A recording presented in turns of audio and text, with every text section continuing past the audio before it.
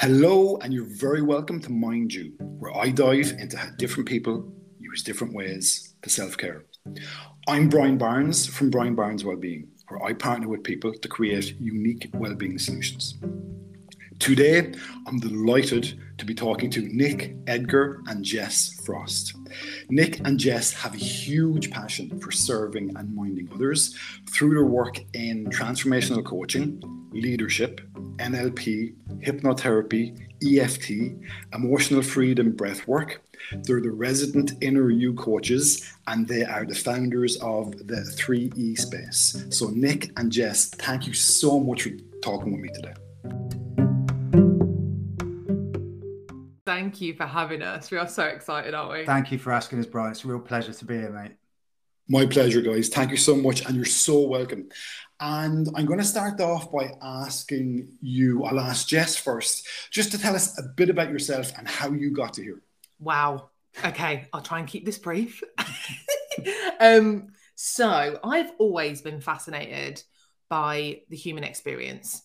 Always been curious, always been observing. I'm what's known as a highly sensitive person, which 30% of the population feel things and process things incredibly deeply. And my childhood, for many years I thought was really idyllic. And then I started doing the work on myself and honoured the fact that I had to grow up quite quickly. My dad struggled with his mental and emotional health. He was in and out of psychiatric care a lot when I was younger. So there was a lot of visiting hospital, seeing him in that environment. And I think I kind of thought that was completely normal, if I'm honest. I thought other people went through that. So he was kind of there, or he wasn't, for big chunks of my childhood. And as we got more into my kind of early teens, I'd say, he started to really struggle with alcoholism. So I'm what's known as an adult child of an alcoholic. And this experience, I think, of being a caretaker to a parent and growing up very quickly has impacted and manifested in loads of different ways in my life. So I was an overachiever. I did, even with everything that was going on at home. I still went to Warwick Uni and I studied psychology. Again, that fascination with the human experience. It was essentially to find out why my dad was the way he was, bless him. But didn't come out with that answer, but I came out with a lot of other amazing answers. But that kind of led into a successful career in recruitment. A lot of my peers went into recruitment because it was serving others and it was helping people kind of find the right match for their careers. And I loved that. Mostly in education. So I got to work with head teachers and teaching assistants and teachers. So I was very good at that. But cracks started to show for me when I hit my 30s. And I was finding that my emotions were kind of erupting. I couldn't keep my smiley mask on, which I'd had my whole life. I was still trying to subconsciously rescue others. That's quite common, I think, for a lot of adult children, is we kind of park our needs and look after everyone else. So I was the one that people would dump their personal stuff on, and I would go and try and fix and rescue and make things better for everyone else. So in my 30s, things just started to feel so heavy. And I had what I would call my first kind of breakdown, my dark night of the soul. And it's taken me a while for me to even say that out loud, because there was a part of me that was so resisting being seen as weak. There was a part of me that thought that was weak. And I think was also terrified that if I wasn't well in bunny ears, that I would be taken off into hospital like my dad. So I've resisted being unwell. I would do everything I can to kind of keep going on that treadmill, keep performing, keep being enough. But yeah, like I say, I had this breakdown on the face of it, living my best life. I was working out, doing recruitment in New York. My office looked out on the river in Manhattan. I lived in Brooklyn. Everyone was looking at my Instagram going, oh my God, like, wow. And behind the scenes, I was really struggling. I was struggling with my own alcohol intake, drug intake, mental health, emotional health. And yeah, I had to basically restart everything. So I came back to the UK in 2017, and I was living on my mum's couch with a massive suitcase next to me with everything in it. My relationship had ended, and I had no work because I resigned out there in New York. I just made a very kind of sporadic decision just to leave that behind and kind of come back with no work, no nothing, and about 20K's worth of debt. And I didn't, honestly, if I think back to that moment now, if I scroll my Instagram back to that time, all it is positive quotes. And it was definitely quotes for me to keep going, because it was the first time that I thought, genuinely, I don't know if I can be here. I really don't know how I can keep going. But that was the process. That's when the process started of rebuilding my entire life and getting to where I am today. So that's when I started listening to podcasts and understanding about things like codependency, why I was rescuing people, why my self-worth was attached to being of service to people and rescuing people in my private lives, in my romantic relationships and my work relationships. I started hiring my first coaches when we were in lockdown. And I think that was the case for a lot of people in COVID times. Was we had to look at ourselves. We had so much time. And I was able to turn the mirror around and start taking responsibility for my behavior, and maybe why things were panicked, maybe why patterns were repeating themselves, you know? So I hired my first coaches. I joined my first empowerment programs, and I saw so much value, so much in myself, that I decided to train in this stuff myself. So that's when I started the process of training in coaching, in neurolinguistic programming, in hypnotherapy. And in a nutshell, a long nutshell, that is what I do, because I've been in the darkness. I've seen the power of vulnerability. I've seen the power of not being strong. And if I can hold space for other people to do that process, then my life's work's done, basically.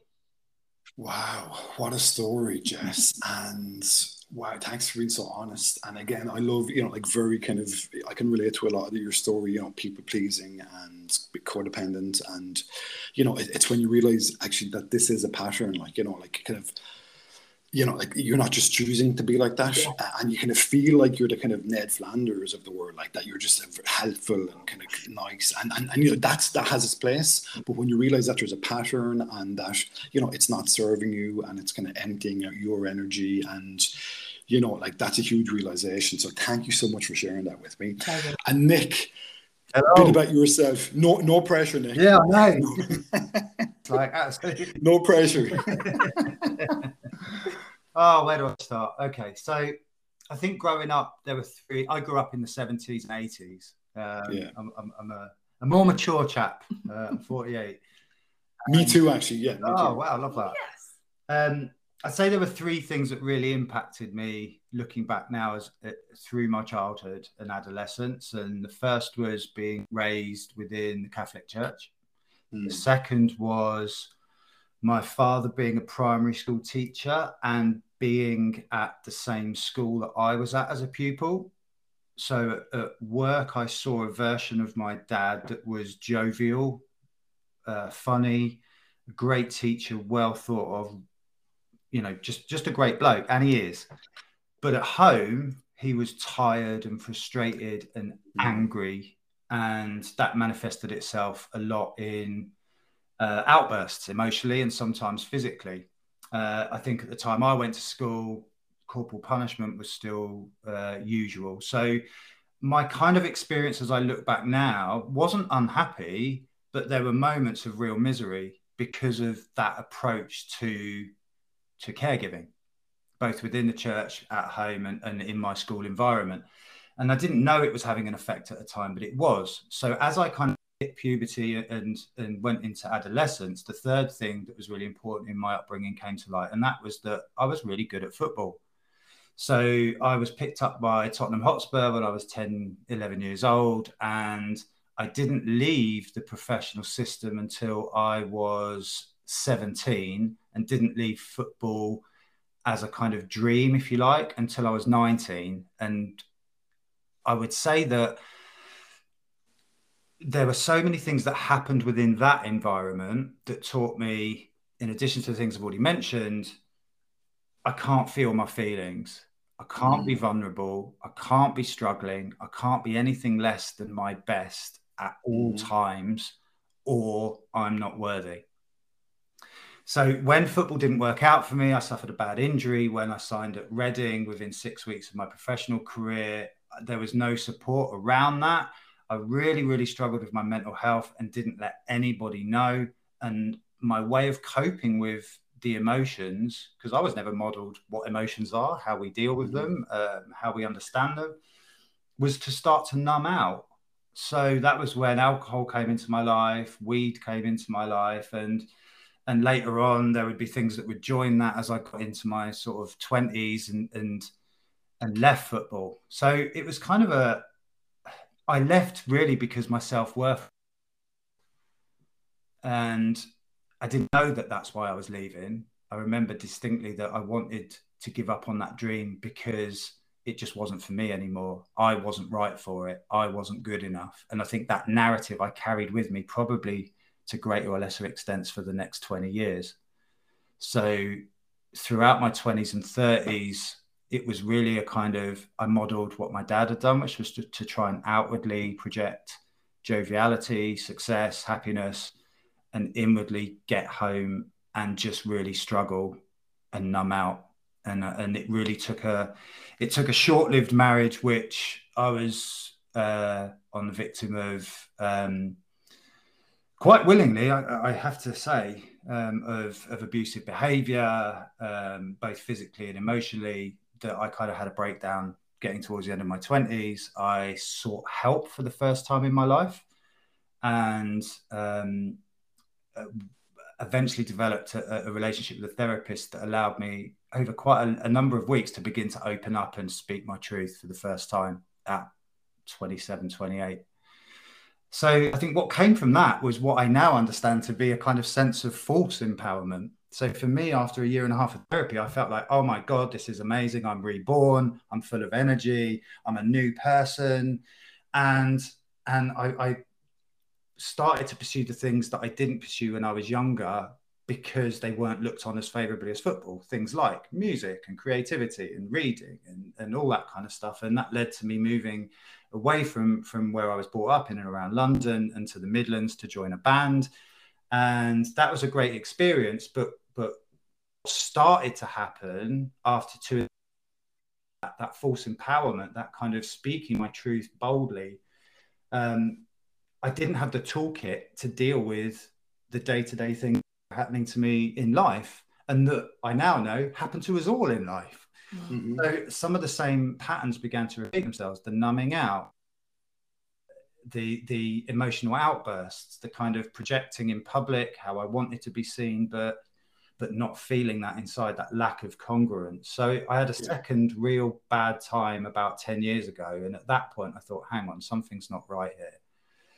So I had about 6 months clinically diagnosed with depression and on medication, and didn't quite understand where to go with my mental and emotional health because of having been through that therapeutic process before. And that was when I started to open my mind up to more holistic practices, because really just out of curiosity. So I think over the past sort of 8 to 10 years, my recovery journey has become a discovery journey, a real opening up and peeling back of all those layers of conditioning and beliefs that weren't mine. I didn't choose them. And to slowly begin to empower myself to make the choices that are right for me. And a lot of that process is really challenging. It's challenging emotionally, it's challenging mentally. And there's a lot of failures and learning along the way. But sort of as my path met with Jess's in sort of 2018, I was training to become a therapist myself, and really thought that was the way forward, until I had that moment of, hang on, my own experience of therapy was it took me so far, but the kind of person-centered approach which I have in my own business now and really, really value it can only take you so far, because we only know what we know. And outside of inspiration, we need stimulus. We need introducing to things. We need collaboration and community, in my humble opinion. So a lot of what I've been doing is to try and find my people. That's how I phrase it over the last few years. And then similar to Jess, when lockdown happened, that was a real kind of stop, pause. How am I going to carry on through this and after it? Who do I really want to be? Let's think bold. Let's really, really get to the nub of who I am and what I'm here to do. And then start to put together an idea of how we might make that happen. Wow. Again, what an amazing journey, Nick. And, you know, again, thank you both for just being so honest and so vulnerable, because this stuff is messy. Like, we talked about this before, and you know, this is all messy. And look, like, I suppose when you see people's Instagrams and websites, and, you know, I'm there myself with the website and the Instagram and the podcast, and people think you have it sorted. And it's only through your own, as you said, Nick, I love what you said about discovery. It's only through your own discovery that you're kind of learning a lot about, you know, a lot of these kind of holistic ways to feel better and to self-care. And nobody has it sorted. That's the whole thing. And we're all on different journeys. Do you know what I mean? Like, you know, like, even I can relate so much to both of your stories about your childhood and about that kind of the 20s and the 30s and the numbing out and the drugs and the, you know, but like, so like, it's all messy, but like, again, like, that's, I suppose, you know, that's the beauty of this, that, you know, like, if people are honest enough with each other, that, you know, like, it's messy and it's chaotic, but there is light at the end of the tunnel. Yeah. I completely agree with what you said there, Brian. And I think there's a beauty to be found in the messiness. Yeah, I think that's part of the discovery. And even though it's really challenging, and neither of us would paint anything different, it's the moments of beauty, it's the glimmers that the more you realize they're available to you, the more you begin to see them and feel them. And that really gives you the torch to carry with you to kind of push through the difficult moments and the messiness. Absolutely.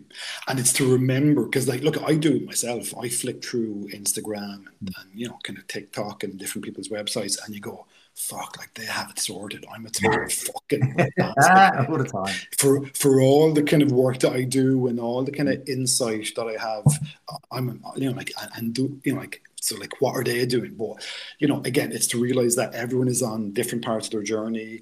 Everyone has that messiness, and it, you know, like, you know, that whole idea of comparison is the thief of joy. Yeah.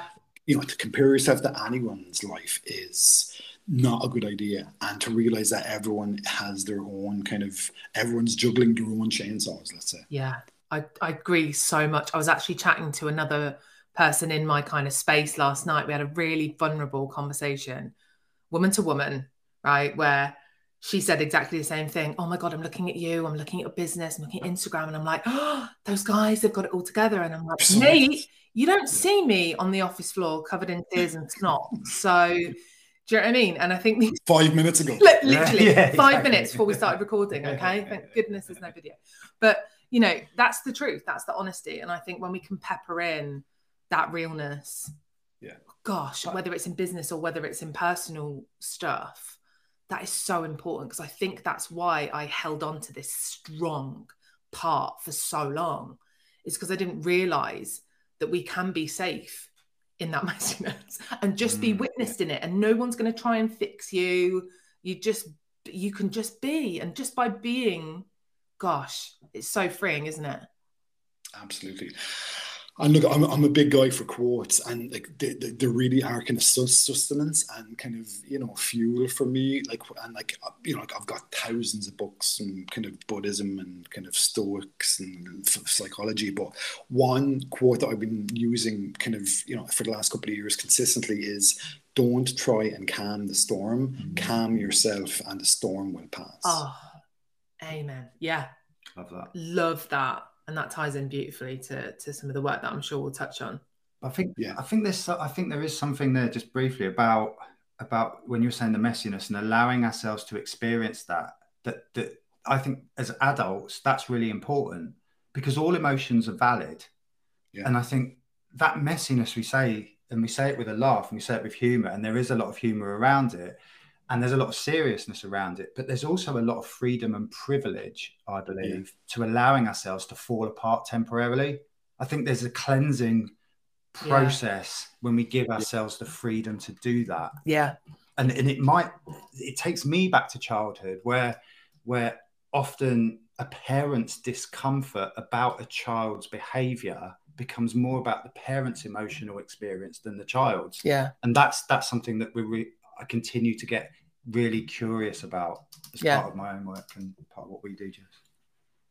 Absolutely. And again, that kind of, there's excitement and there's a sense of empowerment in kind of, you know, looking at that. And it's not even mess. It's just kind of, let's say, you know, I suppose, like, again, there's so much potential there, because like messiness kind of, you know, leads you to think that it's kind of, you know, it's annoying and it's kind of, you know, unruly, and okay, it is those things, but there's such potential there, and there's such, you know, again, it's exciting, it's empowering, and kind of, you know, it's all about perspective, isn't it? Yeah, it is. And we get, and again, I like using the word like privilege, because if we empower ourselves to choose, even if our thoughts disagree with us, and that's the trick, I think. It's moving through the discomfort into new ground, because it's our thoughts very rarely say, yeah, okay, let's try this new really uncomfortable thing, or let's allow ourselves to feel this really difficult emotion. It's going to want to protect us. Yeah. But very often, and that's its job. That's the kind of the, you know, that's the kind of safety kind of protection, you know, kind of mechanism, which is trying to keep you alive, but it's getting past that. Yeah. And I think it's making that transition. It's that if there's one learning point that I think I go to, it's that for so many years, it's like, well, I'm thinking this and I'm feeling this, therefore it must be real. Yeah. So I'm not going to do this thing, or I'm going to do this other thing. Whereas actually, it's just, as you said, Brian, it's that reframe of what are these parts of me here to do? And when you realize actually they're just trying to keep you safe, you can start to develop a relationship with them and start to become a whole person. I really think that if there is such a thing as being able to say that's the whole ball game, it's probably that. Yeah. Cool. I love that. Well, guys, again, thank you so much for being so honest and so vulnerable and sharing those amazing journeys with me and diving deeper, kind of day to day. Like, as I said, you're both doing work in transformational coaching, leadership, NLP, hypnotherapy, EFT, emotional freedom, breath work. You're working on the inner you with Josh Conley. You're founders of the 3E space. Like, I suppose, day to day, kind of, you know, like, I suppose, and particularly about the 3E space, you know, what do your days look like? Because you're bringing in so many modalities and, you know, kind of so many different approaches. Now, there's obviously an overlap with those, but, you know, like when you're working with individuals, groups, you know, what does that look like? Yeah, great question. So it's a real mixture. And one thing we recognize, right, because this all was born from when we launched our coaching businesses and we left the corporate world, it was very much one-to-one kind of life coaching based. But what we quickly realized is, my word, this toolbox that we have that we can impart and people can take what they need, leave what they don't want, can be so powerful for the workplace. So that's how the 3E space was born. We were doing the same thing. We're pretty much like the male and female version of each other. And we were like, why are we not bringing this together? So that's why the 3E space was born. The E's being explore, energize, empower. That is the bedrock of everything we do. So we didn't want to overcomplicate this stuff, right? So we thought, how can we bring this into the workplace? So the mixture of work we do is we've got one-to-one clients that come to us purely for that life coaching. I work with a lot of adult children of alcoholics. Nick's works a lot with kind of recovering people pleasers, but we work with a range of different challenges that people are facing. So there's the one-to-one side of it that people come to us for.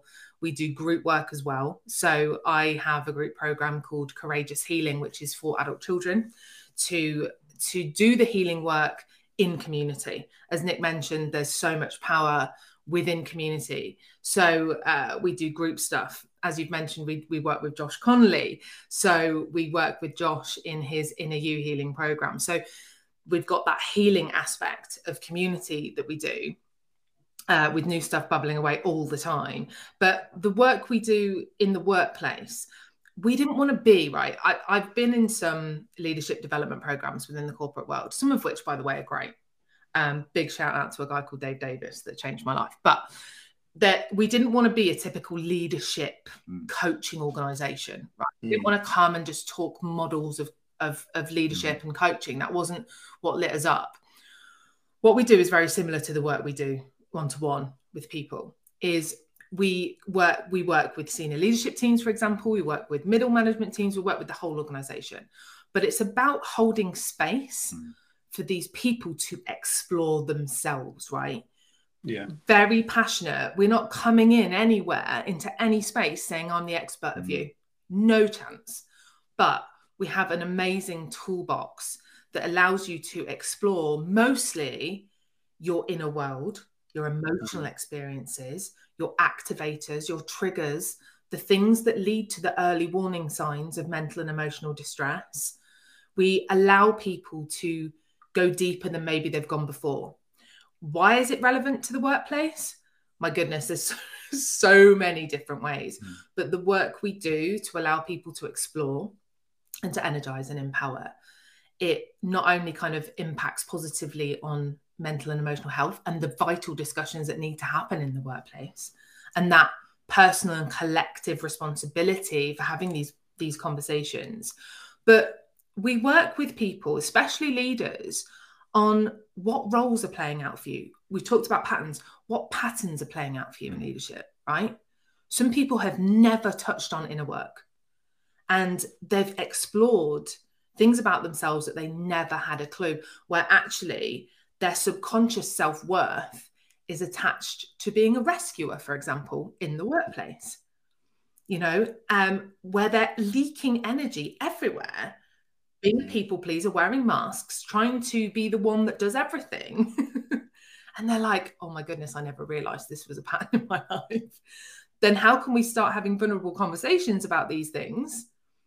And all this work, all this personal responsibility, all the holding the mirror up against ourselves can have such a dramatic, beautiful effect on communication within the workplace.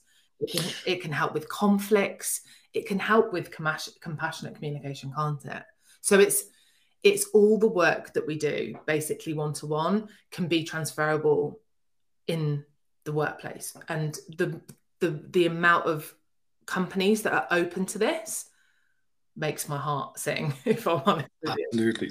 And I love that, because I suppose, that kind of, let's say, traditional, formal, analytical kind of leadership management style. And it's all very externally based. It's all kind of trying to calm the storm. Yeah. It's all, and I've worked in recruitment, I've worked in the corporates, I've got a management degree, I've studied strategic management, all of that. Yeah. And that's all very, again, it's formal and it's analytical and it's externally based. It's all about what's outside. So what you're looking at literally is what's on the inside. It's that kind of calm yourself and the storm will pass. Yeah. And that's beautiful, because, and I know there is an appetite for that. I do a lot of corporate well-being with corporates here as well, and trying to bring in, now I'm always very aware, I suppose I know the corporate world, so I'm always very aware of even doing a workshop that, these guys are in that kind of corporate zone. So, you can't exactly kind of come in with robes, and do you know what I mean? Like, it's kind of, but you're trying to kind of, if you were to be honest, you'd love to say, look at guys, like this whole corporate kind of, having a poker up your ass. That's why you're all stressed, and there's absenteeism, and there's, anxiety, and there's low performances. Like, that's the reason. So it's almost like people are kind of playing a part, that kind of corporate kind of seriousness. So once you get past that, there's definitely an appetite for that kind of holistic kind of internal work. Like, it's what I always bang on this podcast. It's about kind of healing from the inside out. Yeah, but I love that, Brian. But you mentioned robes, and we all had a little bit of a laugh there. But there's something that I just want to touch on, because look, all things considered, I'm a pretty ordinary, run-of-the-mill bloke. So for me, for most of my adult life, when I looked at holistic practices, it felt like all of that stuff is happening way, way, way over there. Yeah. And I in India, that's all happening in India. You know what I mean? Though, but it's all, or in Bali or wherever. And actually, Bali. I am going to have to go so far away from where I am right now to gain any kind of benefits from that. So basically, fuck that. I'm not getting involved. Yeah. Whereas actually, I think our approach is to bring the best of this stuff and make it accessible. And I think it's the accessibility that's needed. So when we actually touch below the surface of kind of more traditional leadership, corporate coaching, when groups of people are willing to do that together, which is what we help facilitate, they realize they've got far more in common than they ever thought they had leading into those sessions. So for me, the kind of the tagline, if you like, is that I genuinely believe that businesses and organizations can succeed in all of their goals in tandem with their employees' well-being, not at the expense of it. Mic drop. Mic drop. Absolutely. I love it. And again, look at, like, we all know the kind of the return on investment and the reduced absenteeism, the reduced presenteeism, the reduced burnout, the reduced stress, anxiety, depression. But, you know, like, you've got just a healthier, happier kind of workforce, and like it's win. I think as well that the one thing we haven't mentioned is that both of us have lived experience within those environments. Like I've worked for E.ON for 10 years, in a big German energy organization. I was off sick for over 6 months. Now, everything leading into being off sick, now I have compassion for myself, for my line managers, for HR, for all of us that had no idea how to cope with me descending into what I descended into. And then, just as importantly, no one really knew how to deal with a return to work. So everybody's feeling awkward. So I think there's something there about bringing the human side. If I felt comfortable and safe to be more vulnerable, if my managers felt more safe, if we all felt more able to connect at that human level, it's a different experience. And I think it's that lived experience that we both have that really kind of brings all this stuff home. You know what I mean? It's not just training. It's not just theory. It's like, no, look, we've been in the trenches with this stuff. Yeah, and I think for all of us, right, you mentioned earlier about not being modelled emotions. We are all on this journey, right? If anyone's out there that did have that, amazing. Oh my God, I'm so happy for you, right? But so many of us, like, we have an emotions wheel sat in front of us, right? It's always, because I still have to look at that and go, what is it I'm actually feeling? And I think so many of us are intimidated to sit in what people deem negative emotions. I don't think any emotion's negative. And I'm pretty sure that when that person with their head down walks in that office, if someone was able to 5 minutes sit and hold that, that person would feel just a little bit better to be able to crack on with their to-do list that day.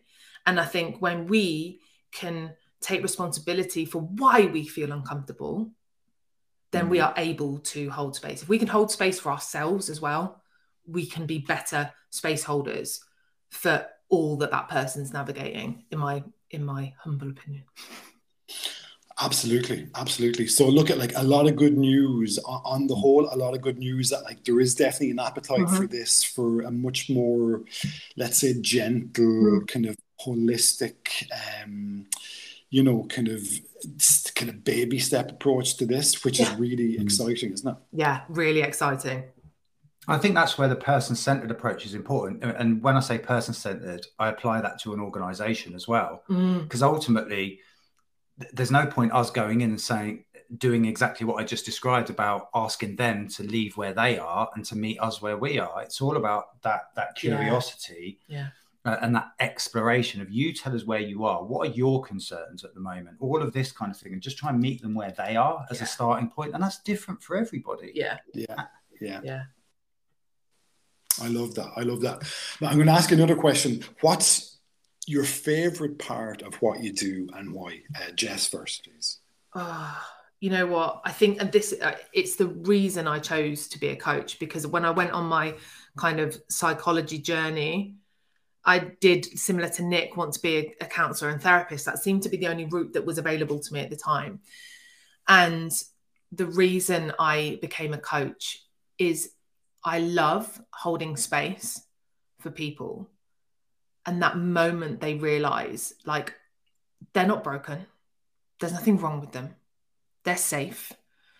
And I'm not the expert. They have all of those beautiful answers inside of them. But together with various tools, we can get them out, and that person can have those light bulb moments, and they can have these tools that take them way past the 3 or 6 months or year that they work with me, that they go into their life as their own coach with all these amazing tools to continue that exploration, to continue that curiosity, to continue that empowerment. Like, that for me is why I do what I do, where I don't want anyone to be codependent with me because I know what that feels like. You know what I mean? I don't want anyone to be reliant on me. You don't need me. You just need to realize your worth. You need to realize that power that you've always had inside of you and go fucking shine that light in the world. That's why I do what I do. Cool. What she said. No, I mean, much of what Jess said is exactly my purpose and passion as well, Brian. I think if I was to kind of nail it to a moment, it's that those moments of deepest human connection that come in those light bulb moments, as you described it, Jess, you know, where you feel connected, whether I am part of that connection or whether I'm witnessing it. There's something there that I think energizes everybody involved. And when human beings come together into a space, whether it's a one-to-one space or a group space, and they all leave feeling connected and energized, there's something really mystically beautiful about that. Yeah. So that's why I do it, I think. Yeah. Because we're all energy, and you know, whether you look at spirituality or, as you said, kind of mysticism, physics, you know, like, we're all energy. So, you know, I talk a lot about what we do, you know, like, let's say, and, you know, as in the work that we do and people's self-care, like the ripple effect. Like, if you're, you know, healing from the inside out, you know, that ripples out to your family, your friends, your society, the world. But I think that's the empowering part of this, Brian, because, you know, look, if we look at the world at large, it's easy to become demotivated, upset, unhappy, and see all that is kind of wrong and a bit messed up. But what you just described there so beautifully allows us, and this is certainly from a lived experience point of view, part of my own transformation, is that reframe of, actually, I have so much power as an individual to influence that kind of drop in the water. If I take radical responsibility for myself now, instead of sitting in that kind of victim state, I can have an incredible impact. And that gives me the determination to kind of want to do it more and more and more and more and more, even though the vast majority of that impact I'll never see, because it's not about that. Yeah. Absolutely. And even, Nick, as you said about your perspective on the world, and again, you can change that as well, because, you know, like, a lot of people's perspective is negative because they're watching the news, they're reading the newspapers, and it's all bad news. And bad news, you know, that changes your perspective. It's, you know, research tells us it creates stress, anxiety, depression. So even to kind of, you know, realize that, you know, like, what's on the news isn't what's really out there. So to kind of, you know, to bring in that sense of kind of being humble and kind of be more optimistic about this. Well, I think it's about perspective, because in the day-to-day, you're absolutely right. And I absolutely am no advocate in any way for bypassing any of this stuff. We have to face the reality that we see and feel. But at the same time, if we take steps back, and the further back we go and the more we look at things, the perspective does begin to shift. So looking in different directions and seeing, you know, some of what I just spoke about. But actually, if you look at the whole case of human history, on balance, as a species, we're probably just about doing the best we can right now. Yeah. But you can only look at that if you take a perspective that's so high. Do you know what I mean? And looking down and looking at the whole of history, that you can begin to feel that. But I think you can feel it. Yeah. But that's so, you know, it's easy for me to say that, you know, when you're in the trenches, when you're struggling to pay the rent, or you are suffering with real challenges. But all I'm saying, all I've just said will just sound like a load of horseshit. And I know that because I've been that person. And there's a lot of change needs to happen there, isn't there? there? Yeah, absolutely. It's multi-layered, isn't it? And I love Wayne Dyer, who I'm a big fan of, and he always said, if you could change your perspective, and when you think about people, to actually think, everyone's doing the best that they can. Yeah. I think so. Love that. Love Wayne Dyer. Well, look, thank you so much again for sharing that amazing toolkit with me and all the amazing work that you're doing. And can you tell me now how you mind you? Yes.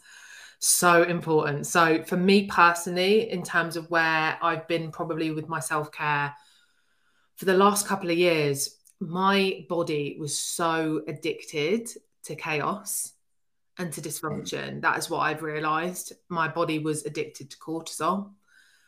So my self-care, I used to think it was like face masks and baths and stuff. And do you know what I mean? They are lush, right? But mine has been very much about leaning into rest, leaning into calm, which my body finds really scary.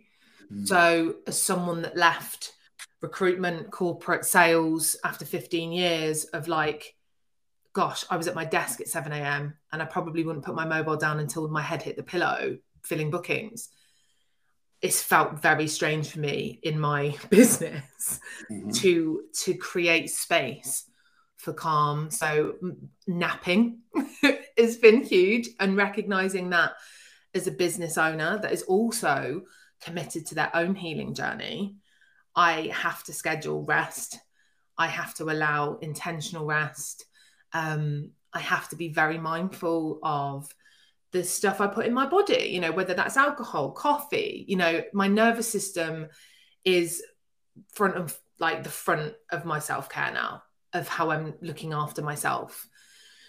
So yeah, being very mindful of that. And also as someone that it was very easy for me to show emotions for other people. So I could cry for other people's stories.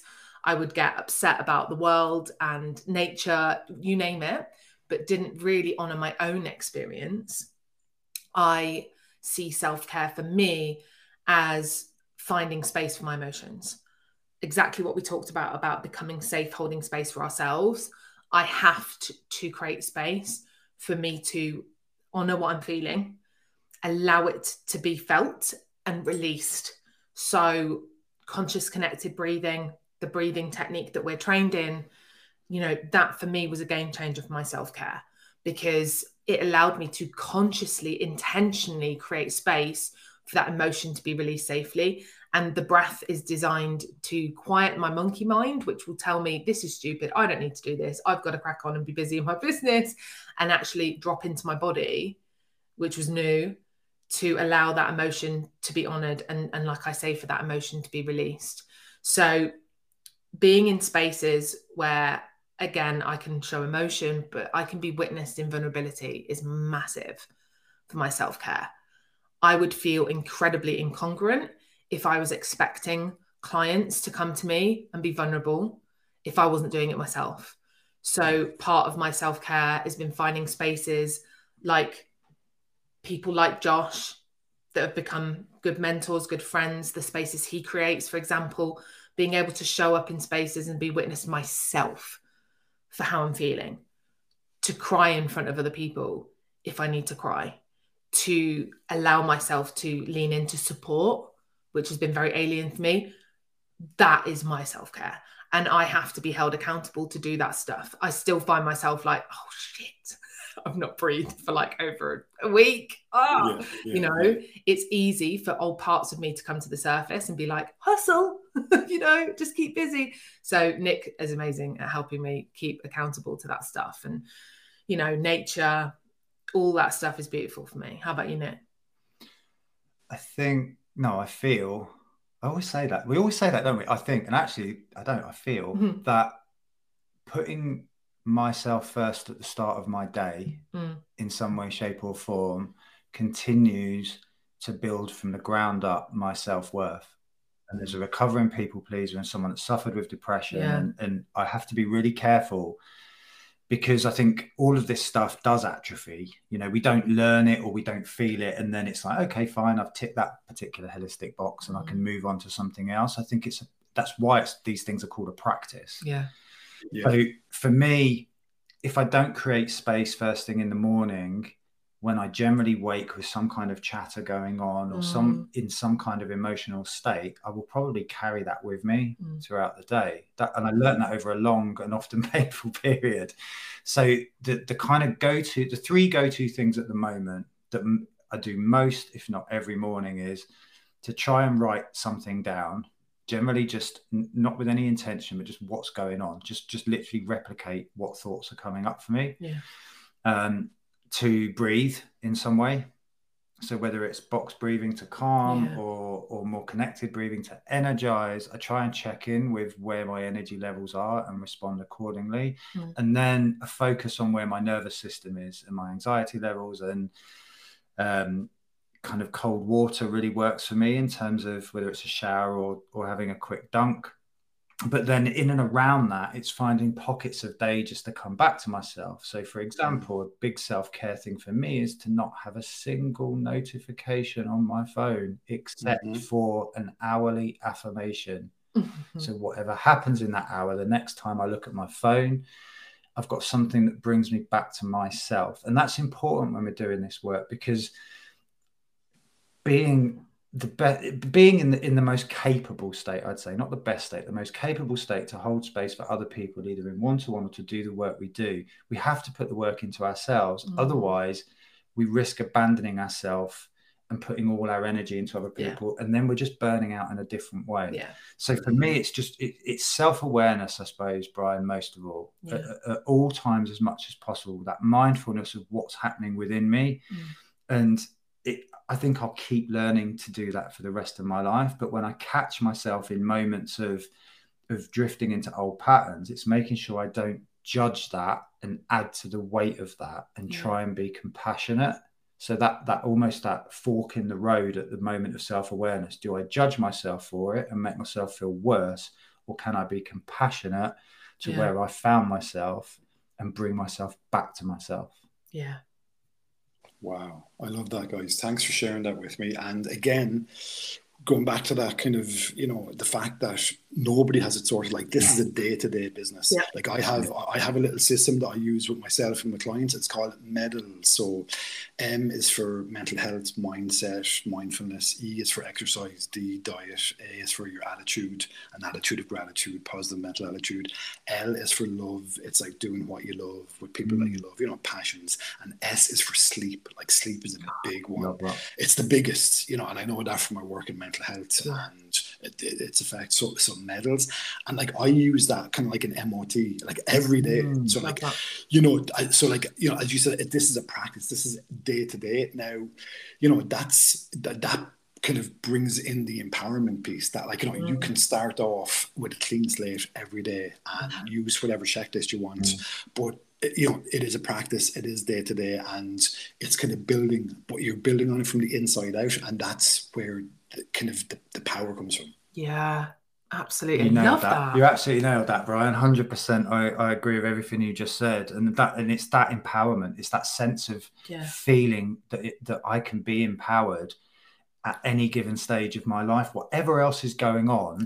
That's not to bypass the struggles. It's not at all. But there's always that kind of flicker of hope. Of chance, of challenge, of opportunity, shifts. All these other and shifts. Absolutely. And I love the way you described that.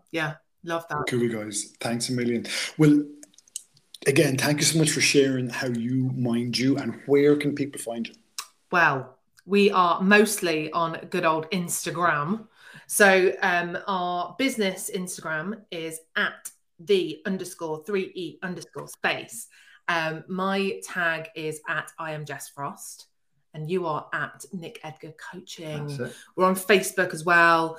Website www.the3space.com, and that's where you can find one-to-one stuff, corporate stuff, well-being services, you name it. That's where everything's kind of housed.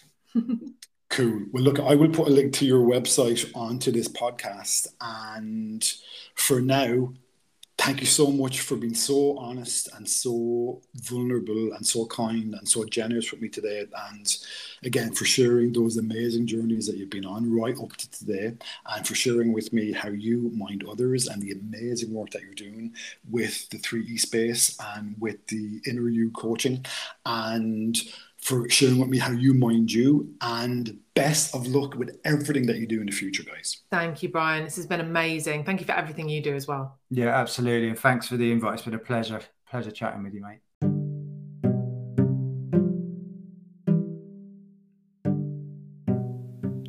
Thank you so much for listening to Mind You, and I hope you've learned about the benefits of holistic self-care. Please like, subscribe and follow Mind You podcast wherever you listen to it. And please share it so we can keep the ripple effect of holistic self-care going out to the world.